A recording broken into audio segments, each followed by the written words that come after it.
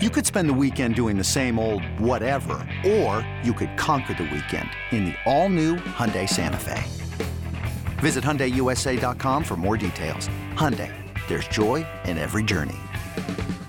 Introducing the Two-Way V4, where groundbreaking fuel cell technology meets fresh foam cushioning for the ultimate performance. With fuel cell, each step feels explosive, delivering unparalleled energy return. Paired with fresh foam, experience maximum comfort throughout the game. Its lightweight textile upper offers support and breathability without sacrificing agility. Whether you're hitting the clutch shot or locking down the opposition, the Two-Way V4 gives you the tools to play at a high level. Learn more and purchase the Two-Way for yourself at NewBalance.com. Welcome in to The Scoop, the #1 UNC football recruiting podcast, brought to you by Johnny T-Shirt and JohnnyT-Shirt.com.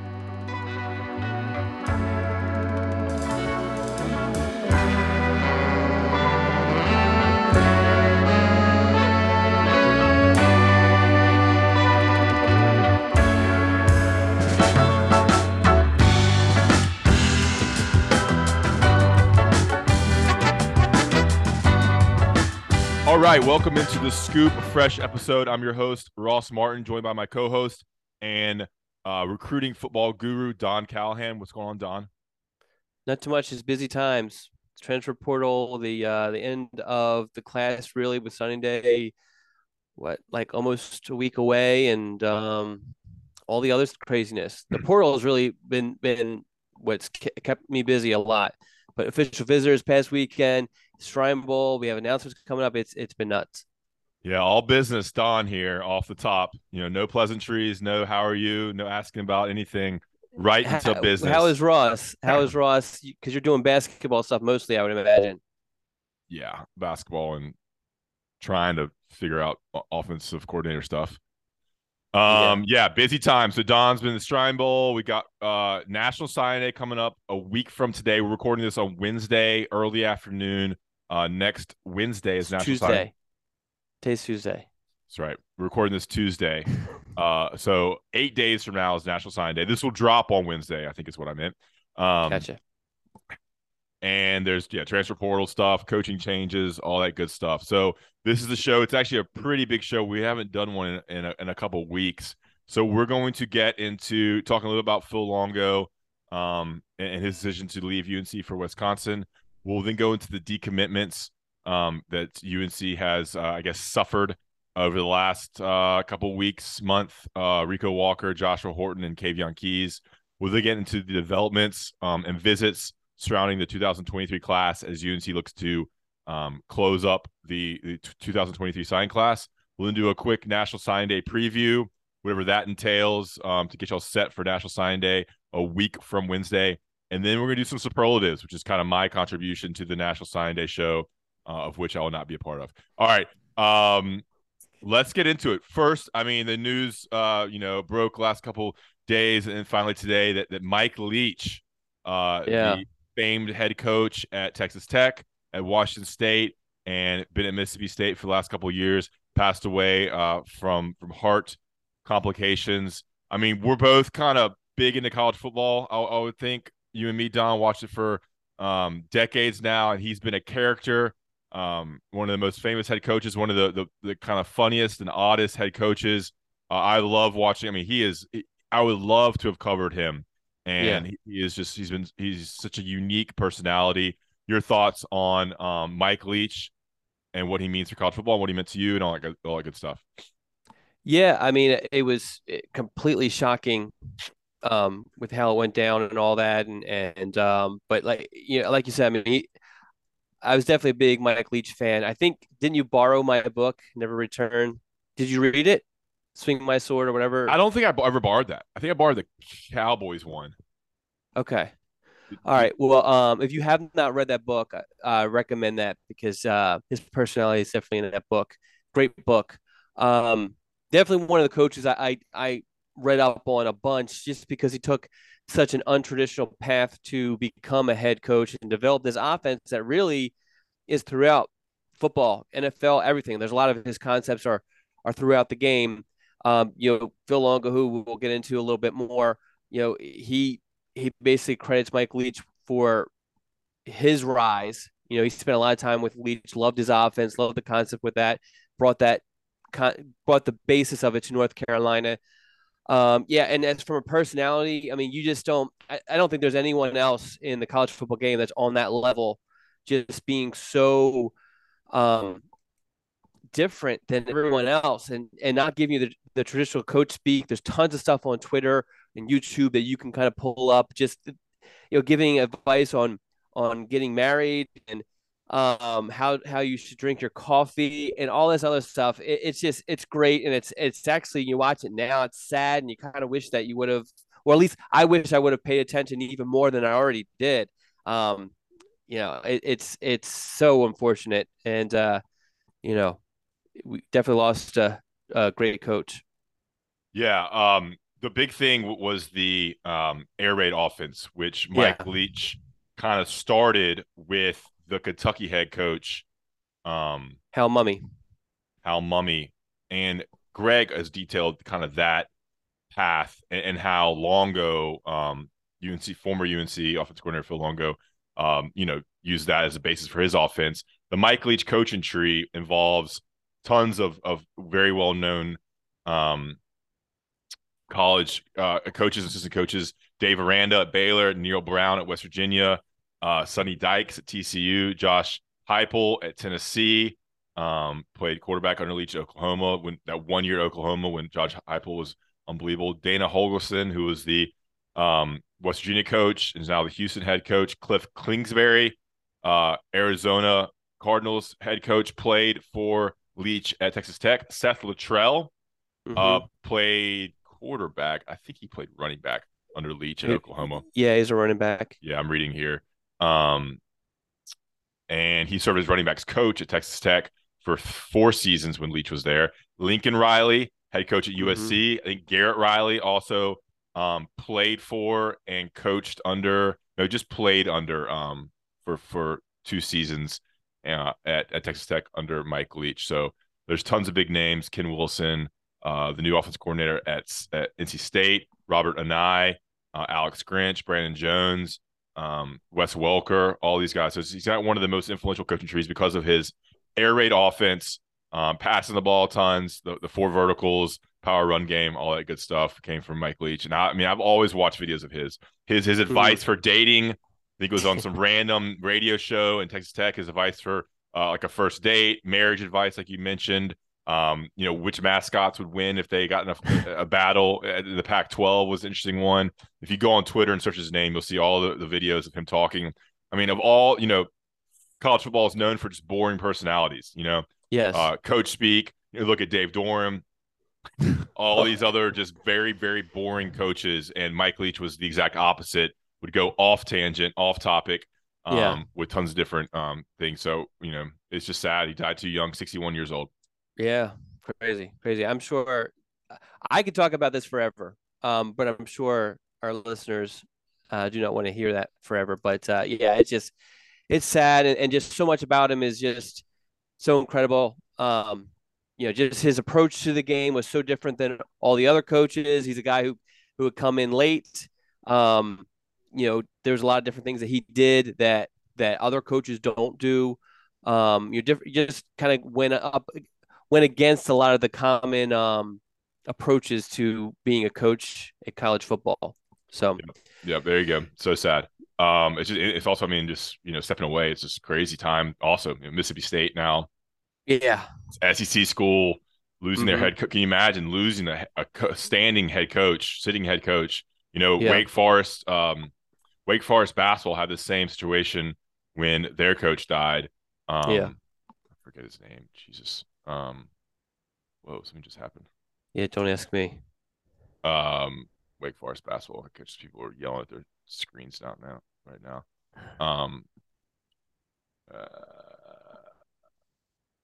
I'll think of it. But yeah, he's great. You recruiting, transfer portal, all this stuff's going on right now, and your head coach dies. So, yeah.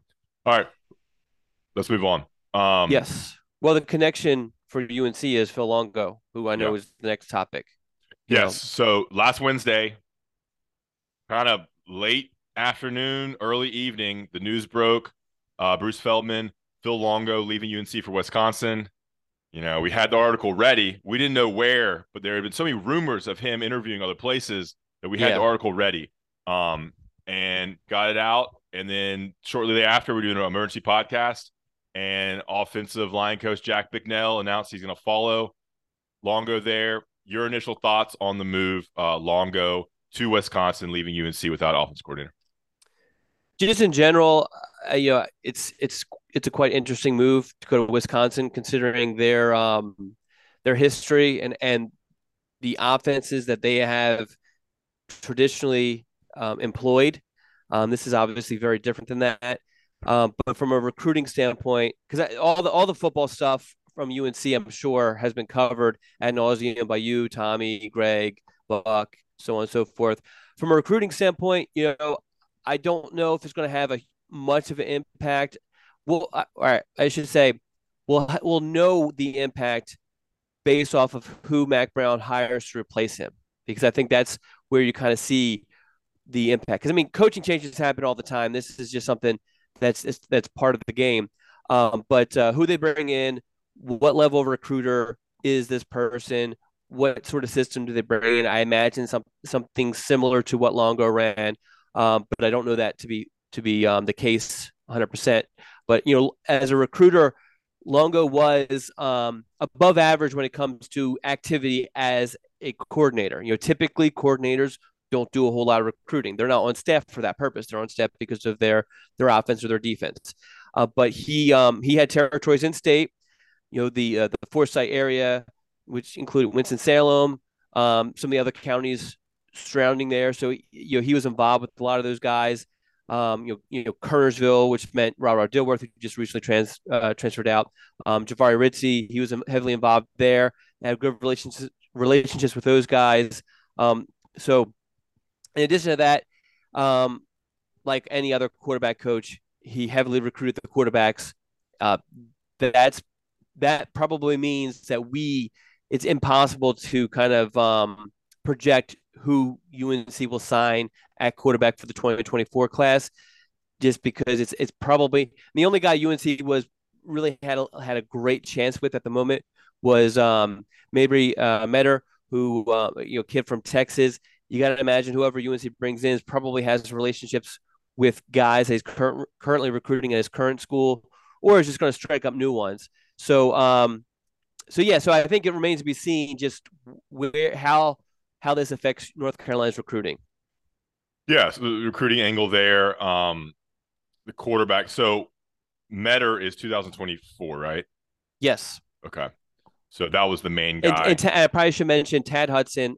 Talked to him. He has the flu, so we didn't talk too much. Talked to him last week, shortly after it was announced. He says he's good. I never really thought that there was any question what Tad would do. I immediately assumed he would stick with North Carolina. That's going to be the case. So the focus now is just how this affects classes beyond this current class. Yeah, I mean, the big thing is that he was a really good offensive coordinator and very prolific and explosive, and that affected recruiting because players wanted to play for him. Once Drake May saw what Sam Howell was doing at Carolina in that offense, it enticed him to sign with UNC or flip his recruitment from Alabama. He was the lead recruiter on Jacoby Criswell, who's in the transfer portal and has since committed to Arkansas, and Connor Harrell. So, I mean, it's all about the offense, the passing attack, the quarterback. That's the main situation there. Yep. I actually felt like, I mean, obviously he had a good reputation before, but I felt like with this past season, I was really curious the impact it was going to have going forward, just because it just seemed like he took it to a different level as far as the production, a brand new quarterback, a redshirt freshman, and having, that sort of success. So I thought it was going to have major impact for at the quarterback position for the 2024 and 2025 classes. Obviously, we're not going to see that now because he's headed to Madison, Wisconsin. Yeah, it's a great point. I mean, seeing what Drake May did, got to the national stage, became a Heisman candidate, and is poised to be a NFL draft pick. That's going to attract a lot of attention quarterback wise.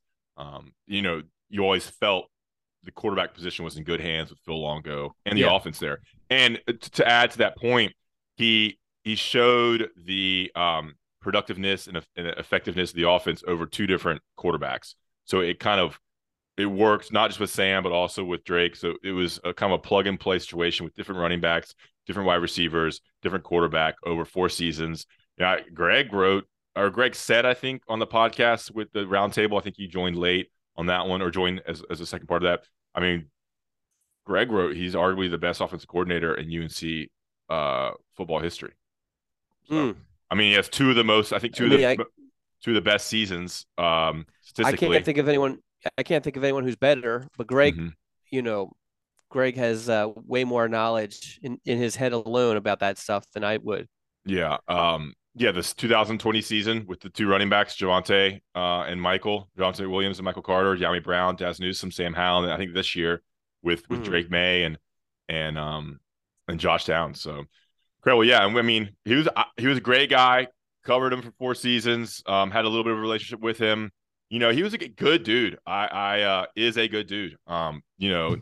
Despite what people think, or the flat top, the cowboy boots, like he was a good guy, a family man. These coaches don't have to text and deal with guys like me. And so when a couple do, they're going out of their way to do that. And so I'll always have a little relationship with Longo there. Anything else? No, ready to get into the nitty gritty. Yeah, I'm excited. I'm interested to see how he does at Wisconsin, because you got to recruit differently there. You can't, the great head coach he had a relationship with, Fickell. I don't think he's gonna have any problem, because you look at like, and I know it's not Wisconsin, but it's Midwest. It's kind of that region. The MAC schools, they get good quarterbacks, they get great receivers, they put up big passing numbers. And I understand that's MAC compared to the Big Ten, but I'm just talking about finding those sort of recruits. I think it's possible. Yeah. I think you'll have success there. I just think it's a little bit hard, a little bit different and harder to recruit certain types of athletes there. I mean, there's not a lot of people coming out of Wisconsin. No. In that area, you're going to have to go get people out of Texas and Ohio and the highly populated states with a lot of athletes to run that offense. Because they traditionally run that offensive line based, power run. Get a couple good. They had great running backs. A couple Heisman winners, and so now it's it almost kind of feels like, you remember, now this is going back, but when Nebraska, constantly ran the triple option and all of a sudden went to the West Coast offense with Bill Callahan. That's almost kind of what it feels like a little bit. And that didn't really end well. And Wisconsin, and Tennessee has kind of been, in a tailspin ever since. Yeah, for sure. Okay, let's move on. Let's go ahead and let's talk about Johnny T-Shirt and JohnnyT-Shirt.com, the sponsor for this show. It's Christmas time. I mean, you got a week and a half now to get your Christmas shopping done. Head over to Johnny T-Shirt on Franklin Street or online, JohnnyT-Shirt.com, and get what you need for your family. I need to go over there and get something for my niece, maybe a little stuffed animal or something like that. So I will be going to Johnny T-Shirt to do some of my Christmas shopping. Remember, all Inside Carolina premium subscribers get 10% off. Go to the message board, just get that code. Join Inside Carolina. It's a great time with all the scoops coming in with recruiting and coaching searches. Johnny T-Shirt and JohnnyT-Shirt.com. Inside Carolina's loyal sponsor. Independent businesses, support them. Locally owned, great customer service. Johnny T-Shirt and JohnnyT-Shirt.com.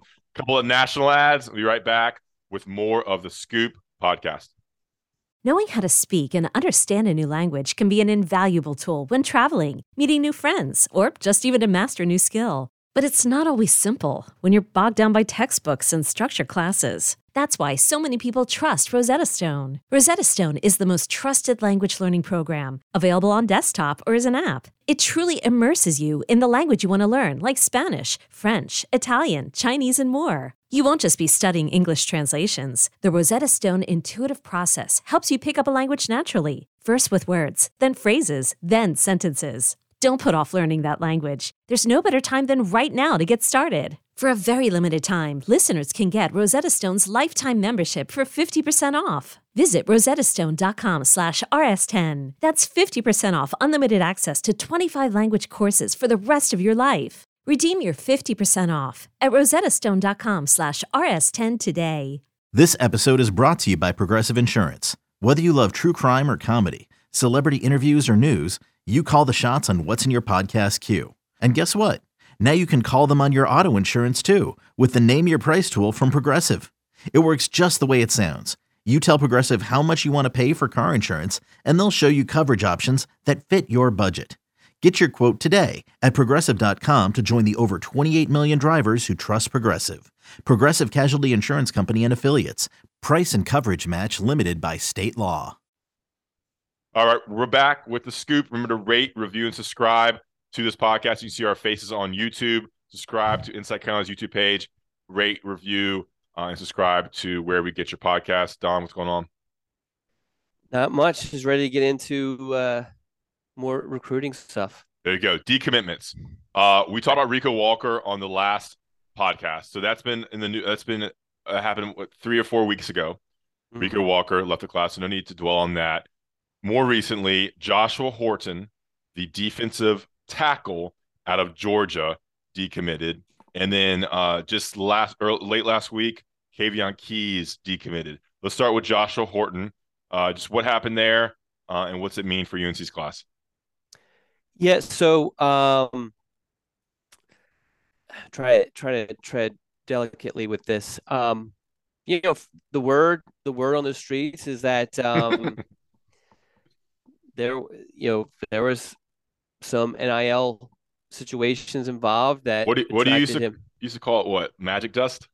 The fairy dust. Yeah. He got some of that South Beach fairy dust sprinkled on him, and he's committed to the Hurricanes. Well, I guess it's not ironic, but he attended, I don't know if it was the NC State game or the Georgia Tech game.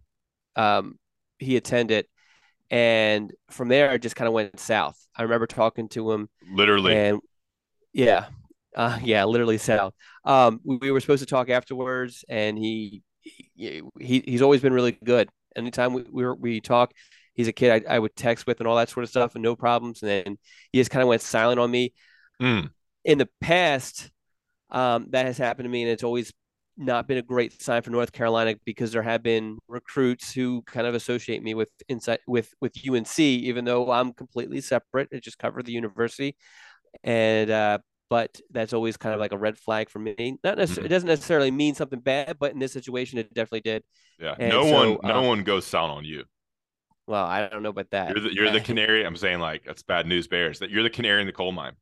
Yeah, you never know. They go silent on Don, it's bad news for the recruitment. Well, there have been times where kids, the phones are broken, or they get there's been a commit who actually has his phone taken away as a punishment. So those situations do happen. So you never want to jump to conclusions, but it can be a red flag that needs to be looked into. And when I looked into it, I found out, we reported this about a week before it actually happened, because it was basically done at that point. But so he flipped to Miami. Okay, what does it mean for UNC's class? All right, so let's go some basics here. 6'4", 285. A high 3-star kid, nationally ranked 486 in the nation, number 54 defensive tackle. He was one of multiple defensive lineman commitments, leaving UNC with, I believe, just one kind of interior guy, right? Yeah. So for North Carolina, if we kind of go back to coming out of June with all those official visits, UNC started kind of stop recruiting a lot of guys, mainly because they were happy at defensive line and with who they had committed or who they were anticipating committing by the summer. Horton, who initially wasn't expected to commit over the summer, was a guy they kind of kept on just because they felt like, hey, he's a good player. We're good at D-line, but we're not going to turn this kid down. We think he's a good enough player.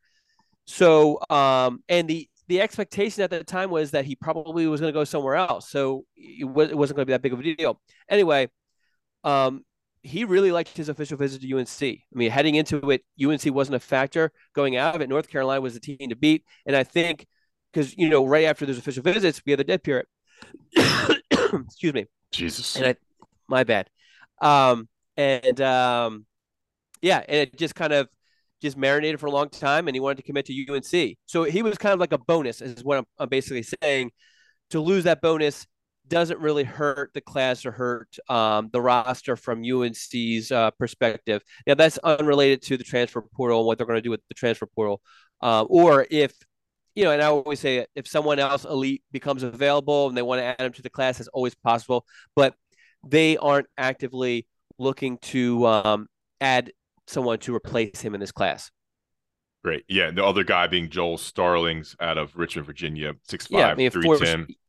Four-star kid. Yeah, highly ranked, 307 in the nation. So he was the other interior defensive lineman. I always think they should sign more. You know what I think? You always, they should sign a little bit more defensive linemen. Okay. Well, you don't want to take a guy just to take a guy. Of course. Yeah. So they are not looking to sign anyone else on the defensive line as a incoming freshman. They aren't, because I want to be careful with this, because in general, I mean, if a 4-star DB popped up, they're not looking for DBs. They would take them, towards the end or in the next. I'm saying defensive line. Yeah. So I'm just trying to say that they are not looking to fill that void. They don't view that as a void. If a elite guy came up, elite defensive lineman came about, then they would add them, but they're not actively looking to recruit or add. They're actually not actively, besides the two that we'll get into later on, they're not actively looking to fill certain roles. But I mean, they're going to take a really good player if they're available. Hey, move your mic a little bit away from your mouth. Be good now? I think so. All right. Okay, great. Good analysis there. Good stuff from Don on Joshua Horton. Auburn was also like kind of in the mix too. Yeah, that's why I actually thought that ultimately would be where he ended up. But okay, and the next guy, Kavion Keys. Now he has not committed anywhere else yet. No. Kavion Keys committed to UNC in August, and he decommitted from UNC on December 8th last week. This was a big-time recruit. This was the linebacker, 6'3", 205 from Richmond, 316 in the nation, the number 24 ranked linebacker, a position of need for UNC. What happened there? Yeah, I mean, I think you look back at the situation, you look at what he said when he committed, you look at how he went about things, and clearly he wasn't 100% sold North Carolina. When he committed, he said that he was going to take visits, and that doesn't, I mean, he said, no other school can beat North Carolina, yada, yada. He did that in a bunch of interviews, but clearly that wasn't the case. So I don't think he was ever sold on UNC. And I think ultimately, the other schools were able to kind of gain ground on North Carolina and force the decommitment. It wouldn't surprise me. I don't know this to be fact. I'm not reporting this. It wouldn't surprise me if North Carolina got a little tired of, the uncertainty and wanting to. There is value in knowing what you have, what you're going to sign, and it wouldn't surprise me if that kind of factored in a little bit. But because you're constantly saying you're going to take all these visits, and so at some point you got to be like, hey, look, we need to know if you're in or not. So yeah. So obviously he decommitted. Penn State's a big player in this. Virginia Tech's involved also. Okay. But I think the school that seemed to make the most progress with him was Penn State. Yeah, you see 3 predictions for Penn State. Brian Doan, Steve Wiltfong among them, 2 scoop guests. Yeah, all right, Kavion Keys. So, I mean, you look at the decommitments, just to wrap this up, Rico Walker was one of the highest ranked guys they had at the edge, in-state guy, high, a 215 in the nation. Stud edge rusher. Kavion Keys, one of the best linebackers in the class, or not one of the best, top 25 linebacker, high 4-star. And then Joshua Horton, a high 3-star. Sorry, Kavion Keys is not a high 4-star, but is a solid 4-star. And Joshua Horton, a high 3-star. So you have 3 defensive commitments that decommitted from UNC. Now, does any of this have to do with kind of the issues on defense for UNC, instability, potential coaching, not changes, but, just there's a little, people are not happy with UNC's defense from the outside. what Gene Chizik and that group have done last season. Yeah, I think if you look at all these, we touch on the Rico Walker situation, that's off the field. We touched on the Horton stuff, that's NIL stuff. Kayvion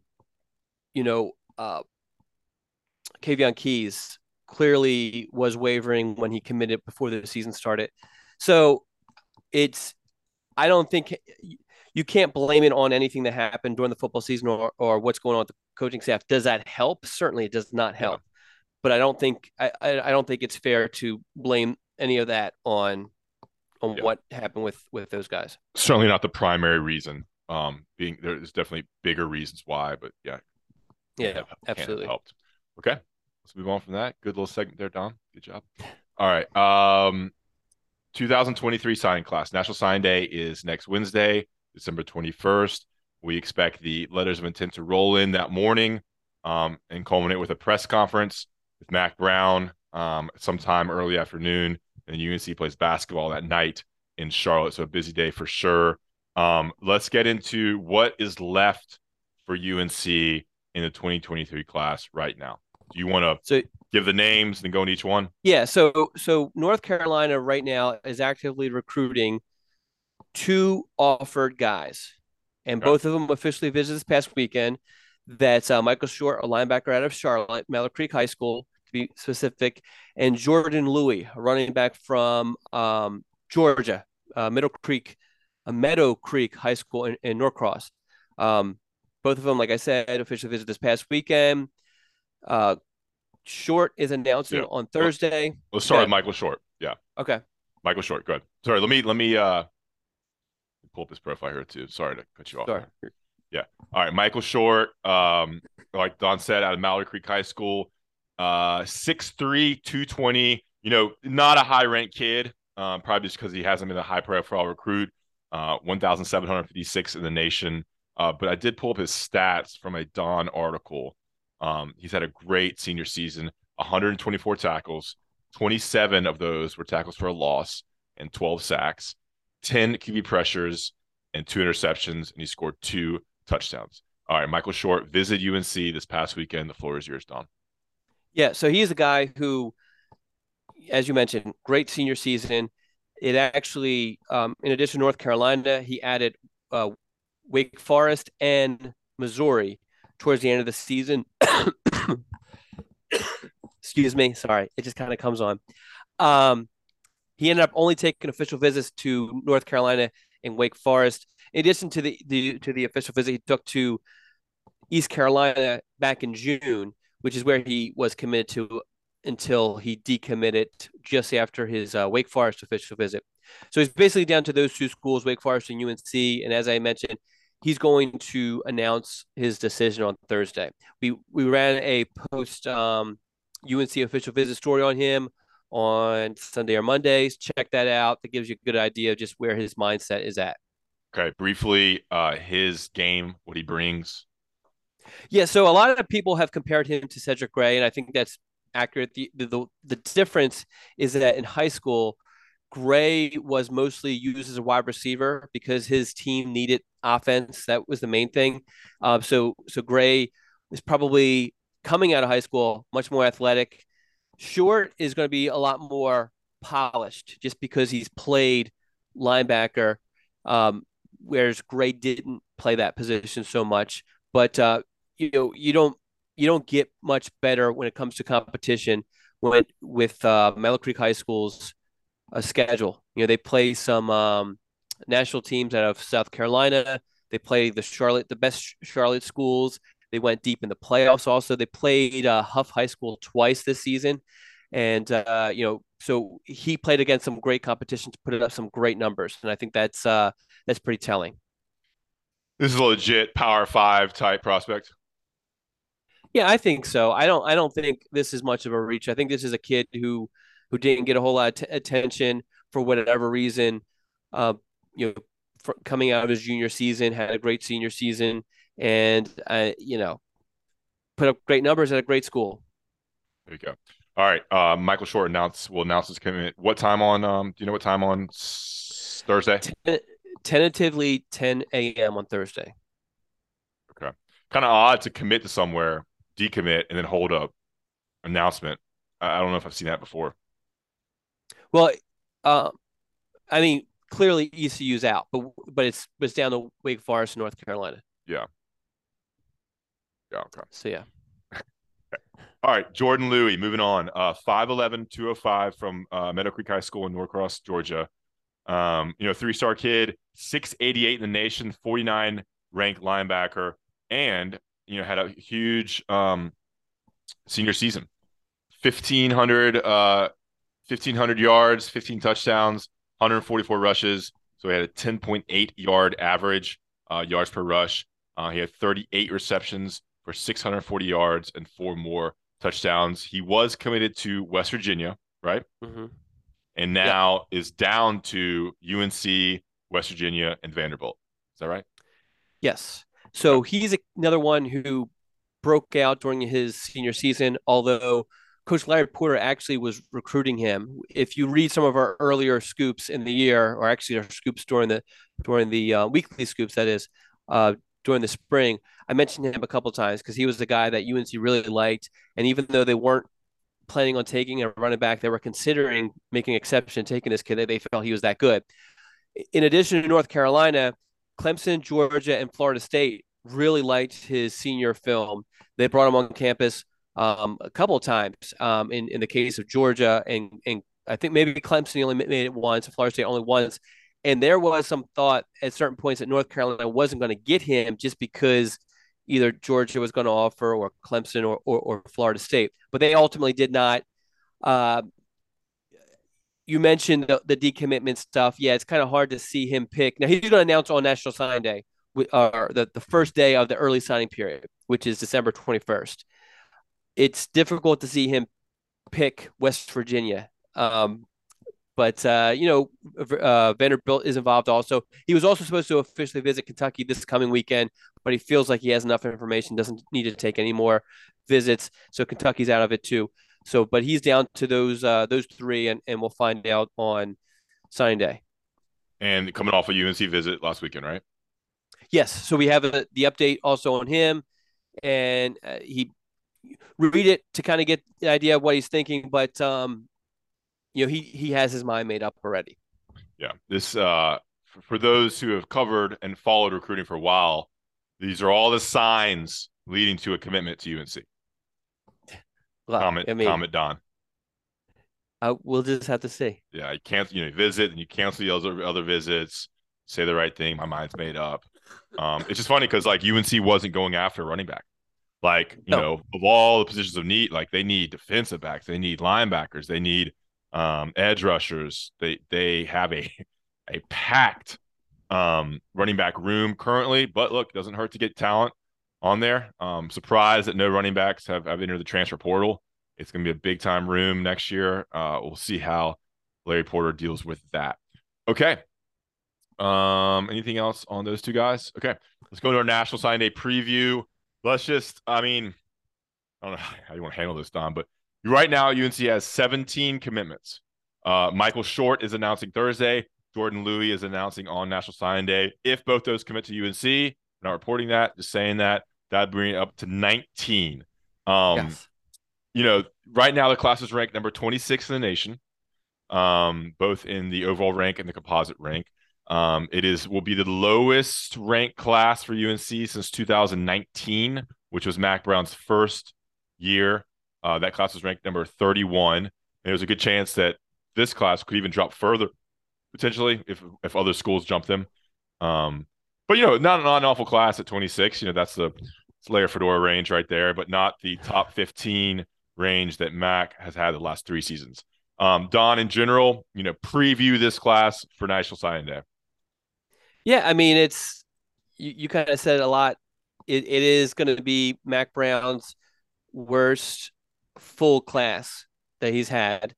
I still think there's some very good players in there. We have some superlatives. I think that gives a better picture of what's going on, if you want to get into that. Yeah, see if there's anything else to say. Or if you had any other general questions about the class. Yeah, I don't know. A lot of this class came together in the summer, right? Yes, yes. So we haven't had that many commitments in the fall. I think the only commits we have this fall has been the two flips from ECU, Aiden Duncanson and Ty Adams. Ty Adams. Yep. And if Michael Short commits, that'd be 3 ECU former commits coming to UNC. A lot of Virginia. I mean, kind of looking at this, it had a lot of Virginia commitments. So I have a couple in Amari Campbell, tight end Julian Randolph, Paul Billups, Nolan McConnell, Joel Stallings. So dang, actually a lot of Virginia commitments. And then you lose Kavion Keys. It's got a strong North Carolina flavor as expected. The rare Oklahoma commitment. And then it's going to have a couple Georgia commits with Caleb Lavallee, the linebacker, Caleb Cost, the cornerback, and then Robert Grisby out of North Cobb, Kennesaw, Georgia, and then Aiden Duncanson's from Georgia, and then the one South Carolina commitment is DJ Geth. Anything else? No, I think you covered it. Okay. I think you did a good job. Right now, the plan is to do a 3-hour live streaming National Signing Day show. It's going to be Tommy and Don on Wednesday. So have you had any conversations? Do you want to preview that at all? This will be your audience right here. Yeah. So we're still working on the details on exactly how we're going to do certain things, a lot of things actually. So I don't have a whole lot to kind of give out, but yeah, we're gonna go from 7 to 10. That's the initial plan. That's when the letters of intent are going to be popping in. We'll talk about each guy. It'll be very laid back sort of situation. We have some different ideas that some of them I don't know if we're going to be employees or not, so I don't want to promise something like that we can't deliver. But I think it'll be an enjoyable thing. It'll be live, so you can ask questions on YouTube or wherever, and be very similar to what Tommy does at night as far as the live element to it. Yeah, so that you'll have a YouTube link. That'll be Wednesday starting around 7. And you'll be able to ask questions and get involved. So check that out, the live streaming show, National Signing Day show on Wednesday starting at 7. Okay, so for my portion of the National Signing Day preview, whatever, I always like to do superlatives with you, Don. It's a good way for everybody to get to know the class. You cranked these out this morning. So let's get into it. I sent it to you before, 10 minutes before. So I cheated. So at least you have a little bit of idea, so don't pop. I look for the answers. And you can't name one player twice. Okay. That's tough because the best player. No, well, all right. So there is just talk through it. Yeah, we'll talk through it. Let's roll. Okay. Superlative number 1. The earliest to make a significant impact at UNC. Which player in the 2023 class? So I think this is going to surprise people, this selection, because I think hopefully those who gave me hell all this time last year about Andre Green and about Zach Rice learned that you need a bunch of things to start early. You need to have talent, but you also need opportunity. And the opportunity wasn't there for those guys. Also, there's some injuries with Andre Green too. So that's why those guys didn't see the field. I think the best opportunity is going to be defensive back, right? With everybody that they're losing. We saw Will Hardy play as a true freshman this past season.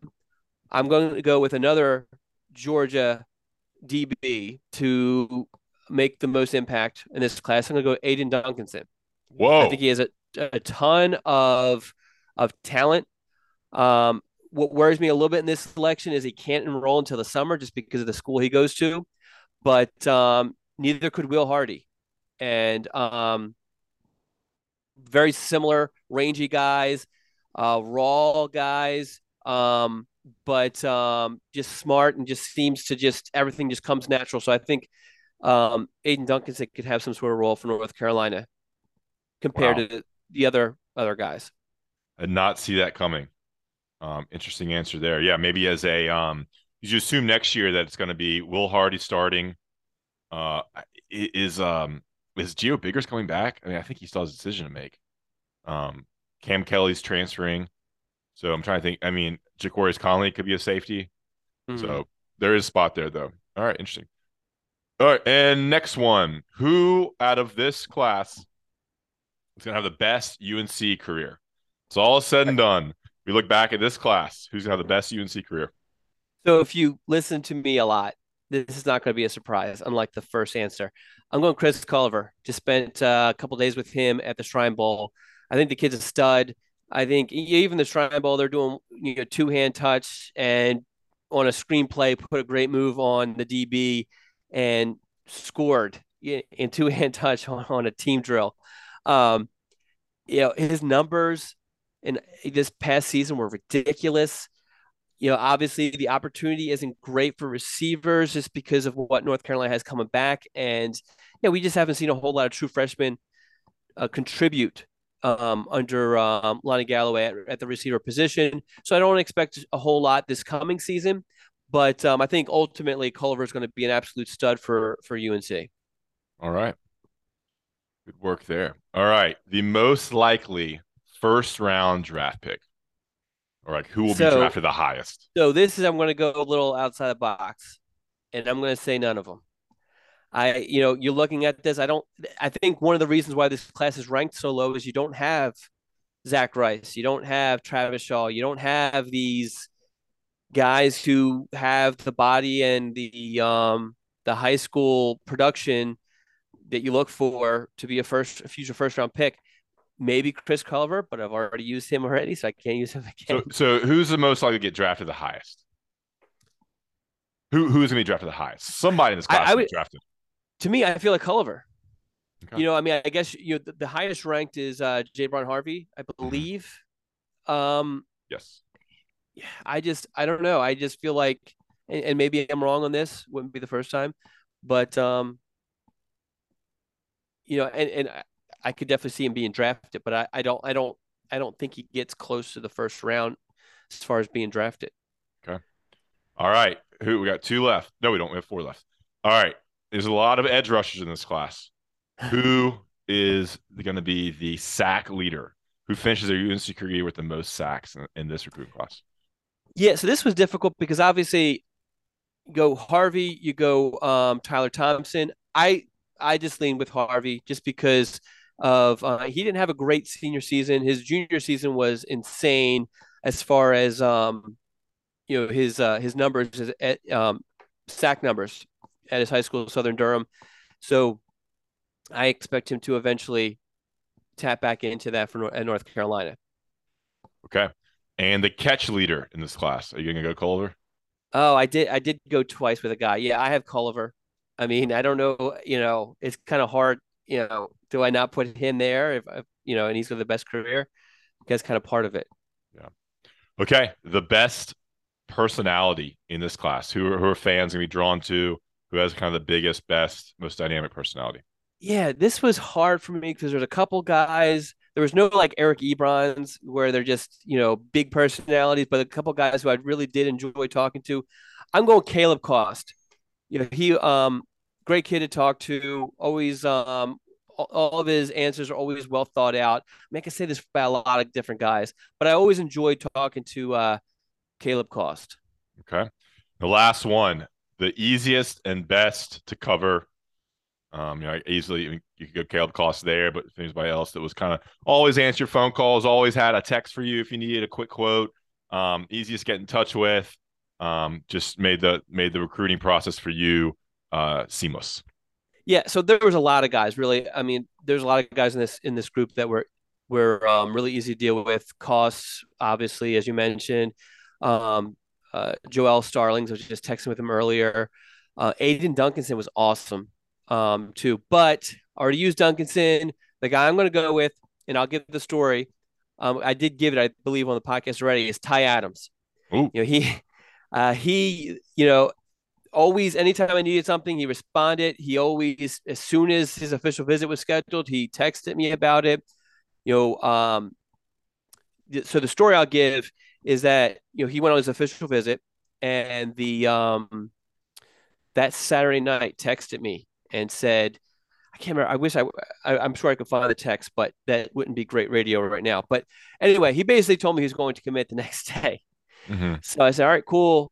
Just let me know. And then he texted me the next morning. I mean, he's basically giving me a play-by-play. He's like, I'm going to, go and talk to Mac and then I'll talk to you.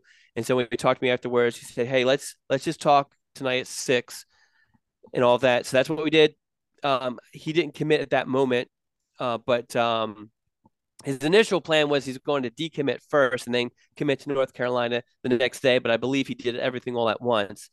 But yeah, so I mean, he did a great job of. I really appreciate just keep me completely in the loop all the time and always thinking about me whenever something changed with North Carolina. So that's why I picked Ty Adams. There you go. Great answers. All right, Don, that about does it. What did you think of the show? It was a great show. One of our best. Okay. Who do you think they're going to hire for offense coordinator? I have no idea. I was hoping that you had an answer. Who do you think they're going to hire? I don't know, man. Art very Briles? very tight-lipped, and I'm wondering if it comes the next couple of days or it comes after the bowl game. Yeah. Yeah, maybe after the bowl game you kind of have more time to kind of reset and then get someone in there before spring practice starts. Well, they're in a good spot to where they don't. There's other than or relatively speaking, there's not a huge rush. You don't need to get one in because you have a quarterback commit or because whatever it may be. I mean, the way bowl games are, obviously North Carolina really needs a win, but it's not the end of the world if they lost a bowl game, Yeah. And they've already decided that the offensive coordinator is not going to coach in the bowl game. Yeah. So yeah, there's really not a rush. Like, that's a good point. Maybe wait until after Christmas and after the holidays, and then New Year comes around. There's more time, and everybody's kind of settled. And then and then you have another signing day period too. So if they needed to bring in a couple other recruits or something, I don't know. Well, if you have 2 or 3 OCs that you really like, you can watch their bowl games. That could be another audition. And some of the best coordinators out there are playing the college football playoff and bigger bowl games that you'd want. Yeah, it's true too. Yeah. How about Lonnie Galloway calling the plays? Well, so he did that at Wake Forest, right? He's been involved. I don't know. He's been involved in play calling at Wake Forest and Louisville, I believe. But I'm not sure. I don't think he's actually been the OC. I might be wrong. Okay. Yeah, I mean, he's been a coach forever, so he's been around it. And I imagine he's not going to have any problems calling it. So so he was the co-offensive coordinator at Louisville. Okay. Before he came to Carolina, but sometimes that doesn't mean you call the plays, right? Yeah, it could be title. Yeah, but you are definitely involved in scheming with that. And then at Wake Forest for 2 seasons, he was the co-passing coordinator. Gotcha. Okay. All right. Friend of the program, Lonnie Galloway. All right, let's get out of here. Well, thank you to Johnny T-Shirt, johnnyt-shirt.com. Thanks for listening, guys. Remember to rate, review, and subscribe. Check us out on YouTube. And this is the major recruiting audience. Check out Don and Tommy on the live stream, National Signing Day live stream on Wednesday at 7. You'll be able to have a link. It'll be there on Inside Carolina for sure to check that out. Don, any last words? Happy Signing Day. Happy Signing Day. Merry Christmas. We say Christmas Merry Christmas here. All right, we'll see you. On May 23rd. I want to go back to normal. What's normal? The Paramount Plus original series, Evil, returns. We've already hunted werewolves, demons. And now what? A baby Antichrist? Okie dokie. Prepare yourself. You will not beat us. For the end. I have visions of hell. Make it stop. Make it shut up. You're not gonna survive this. Evil, the final season. Streaming May 23rd. Only on Paramount Plus.